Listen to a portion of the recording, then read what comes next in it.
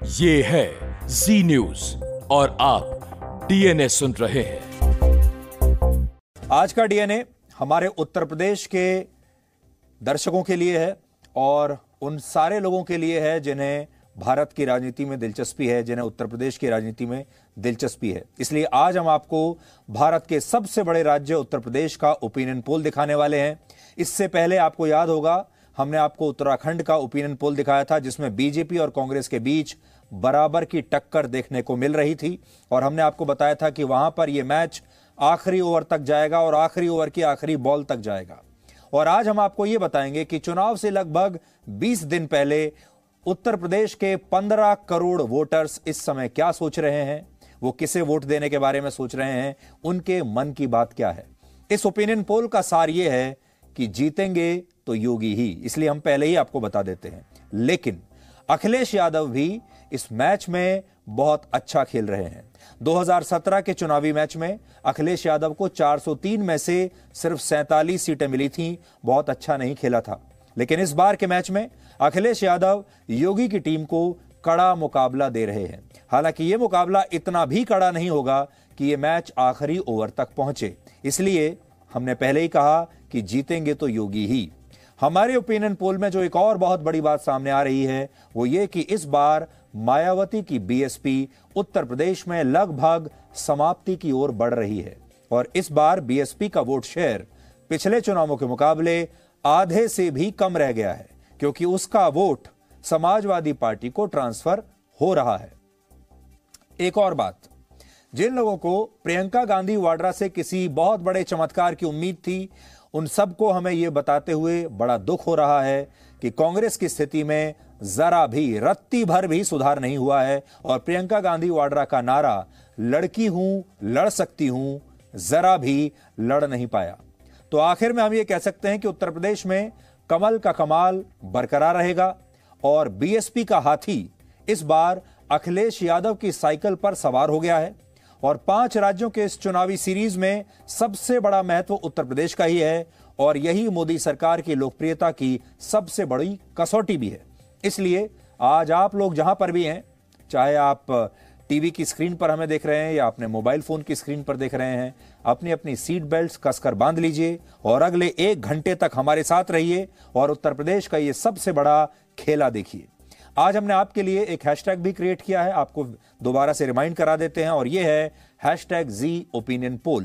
आप चाहें तो अपनी राय ट्वीट करके हम तक भेज सकते हैं। तो अब शुरू करते हैं उत्तर प्रदेश का यह सबसे बड़ा खेला।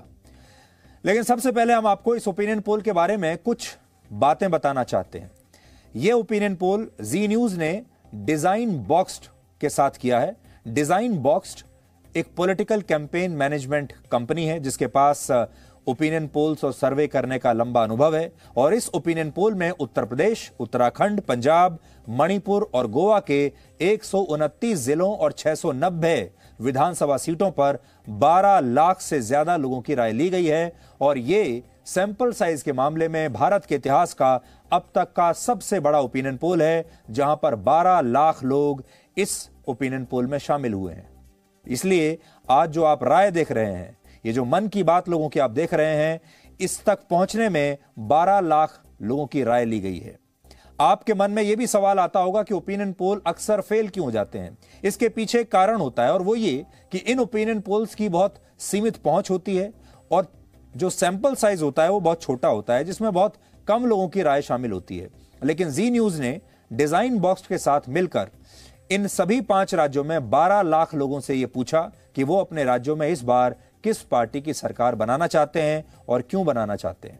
इस सीरीज की शुरुआत हमने उत्तराखंड के ओपिनियन पोल से की थी जहां कांग्रेस और बीजेपी के बीच कांटे की टक्कर का अनुमान है और आज हम इसके दूसरे भाग में उत्तर प्रदेश का ओपिनियन पोल आपको दिखाएंगे जिसका आप सबको बेसब्री से इंतजार है। और दिलचस्प बात यह है कि यह ओपिनियन पोल उत्तर प्रदेश की चुनावी तस्वीर पूरी तरह से आपके सामने साफ कर देगा और इस ओपिनियन पोल का सैंपल साइज है 11 लाख। मतलब हमने उत्तर प्रदेश के 11 लाख लोगों से राय ली है और उस राय के आधार पर आज ये ओपिनियन पोल आपके सामने है। एक और बात स्पष्ट कर देना चाहते हैं, अभी उत्तर प्रदेश के चुनाव होने में लगभग 20 दिन का समय बचा हुआ है और ये जो ओपिनियन पोल है ये इस समय का ओपिनियन पोल है। अगले 20 दिन में हो सकता है कुछ स्थितियां बदल जाएं। अगले 20 दिनों में यह भी हो सकता है कि कुछ पार्टियां ज्यादा मेहनत करें, कुछ अच्छे कदम उठा लें, कोई और नए चुनावी मुद्दे आ जाएं, नए विवाद पैदा हो जाएं और उससे थोड़ा बहुत असर चुनावों पर पड़ सकता है। लेकिन ये जो स्थिति है ये आज की स्थिति है। उत्तर प्रदेश में कुल वोटर्स की संख्या लगभग 15 करोड़ है, यानी इस लिहाज से हमने उत्तर प्रदेश के हर 136 वोटर्स में से एक व्यक्ति की राय को अपने ओपिनियन पोल में शामिल किया है और यह बहुत बड़ी बात है। इसीलिए यह ओपिनियन पोल स्पेशल है, खास है और बाकियों से अलग है। दूसरी बात, उत्तर प्रदेश की कुल आबादी लगभग 23 करोड़ है और 23 करोड़ जब हम कहते हैं तो यह आबादी के मामले में यह राज्य पाकिस्तान से भी बड़ा है। इसलिए बड़ा राज्य होने की वजह से हमने इस ओपिनियन पोल में उत्तर प्रदेश को 6 रीजन्स यानी 6 अलग अलग क्षेत्रों में बांटा है ताकि आपको भी आसानी रहे। और उत्तर प्रदेश के जो हमारे दर्शक हैं, हमारे जो 23 करोड़ दर्शक इस समय हमें देख रहे हैं उत्तर प्रदेश के, उन्हें भी आसानी होगी इस पोल को समझने में।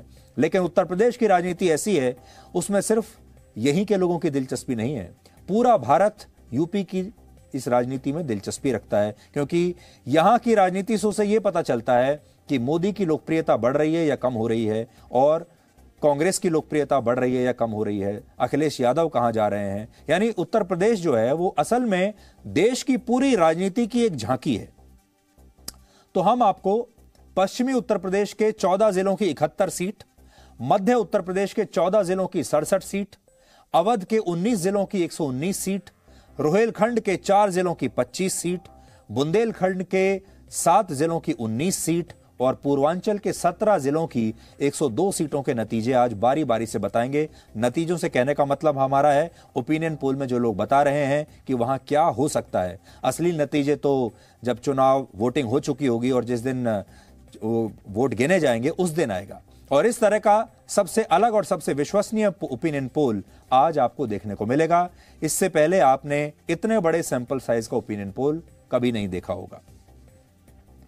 तो सबसे पहले शुरू करते हैं और आपको बताते हैं कि इस बार उत्तर प्रदेश के लोग किस नेता को अपना मुख्यमंत्री बनते हुए देखना चाहते हैं। सबसे ज्यादा 47% लोग योगी आदित्यनाथ को फिर से मुख्यमंत्री बनाना चाहते हैं, 47%। और ये एक बहुत अच्छा परसेंटेज है। इससे आपको योगी की लोकप्रियता के बारे में पता चलता है और साथ ही से भी पता चलता है कि उत्तर प्रदेश के लोग शायद योगी को यूपी के लिए काफी उपयोगी मानते हैं।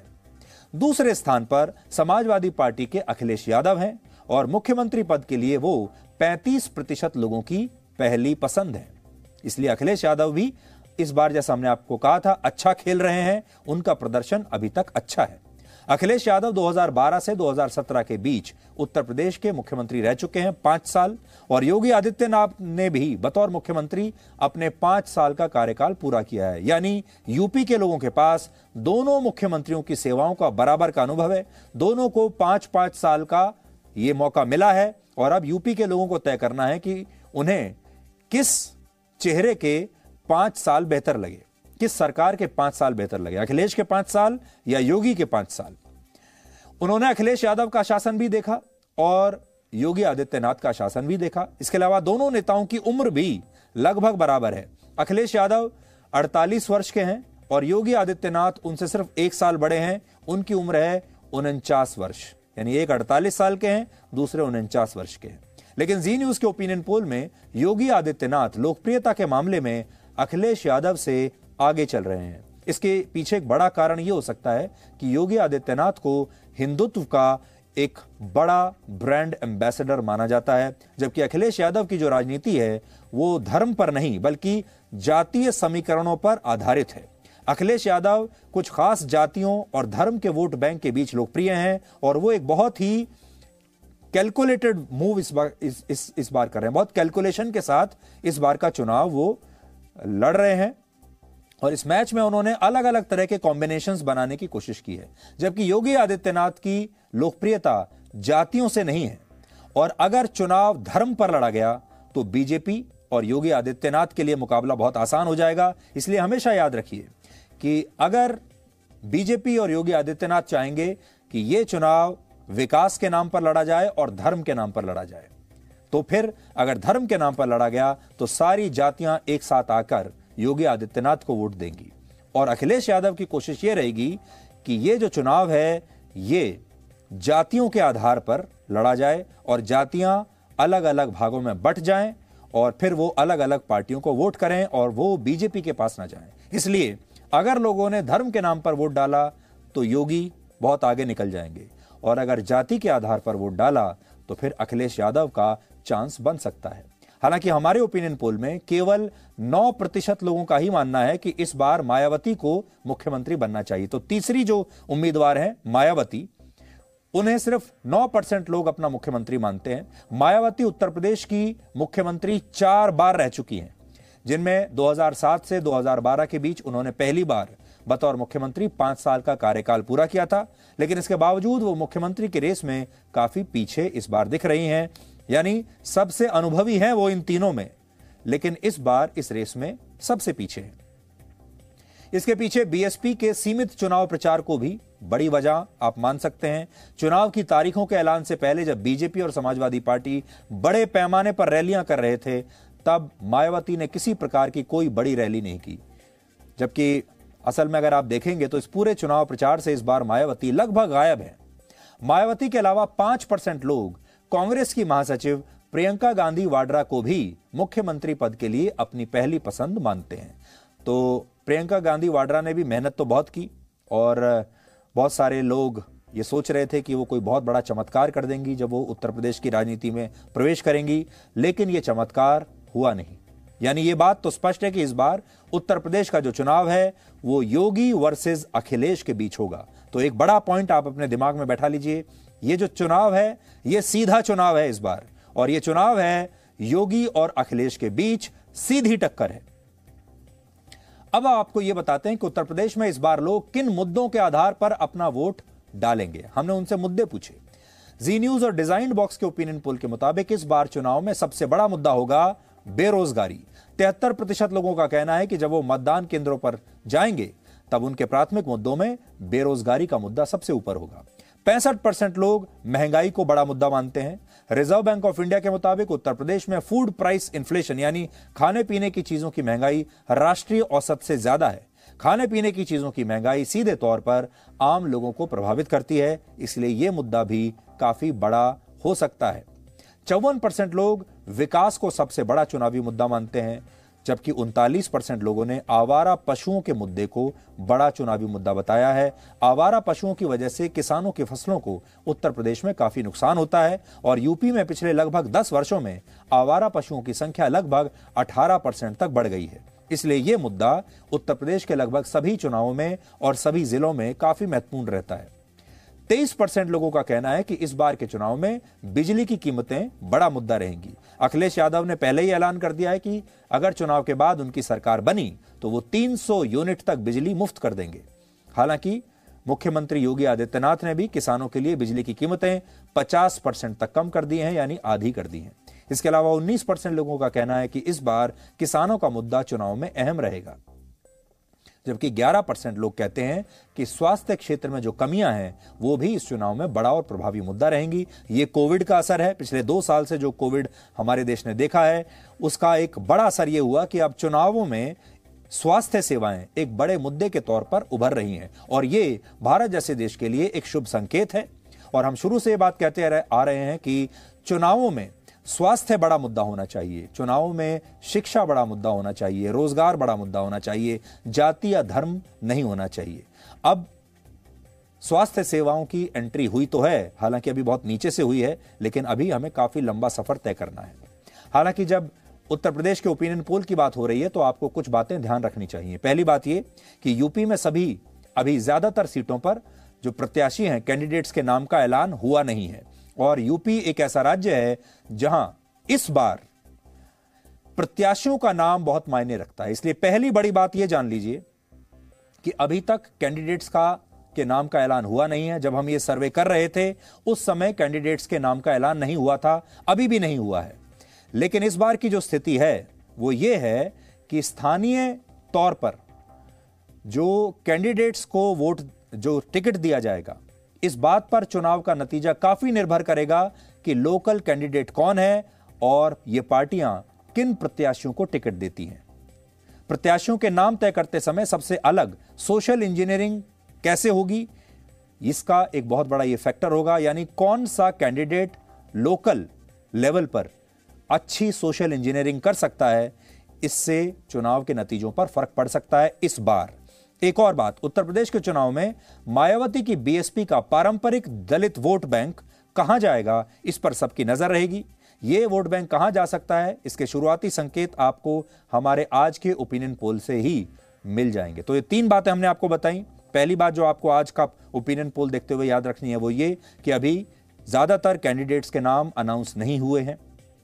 दूसरी ये कि इस बार स्थिति ऐसी भी नहीं है कि सारी वोट पार्टी के नाम पर पड़े।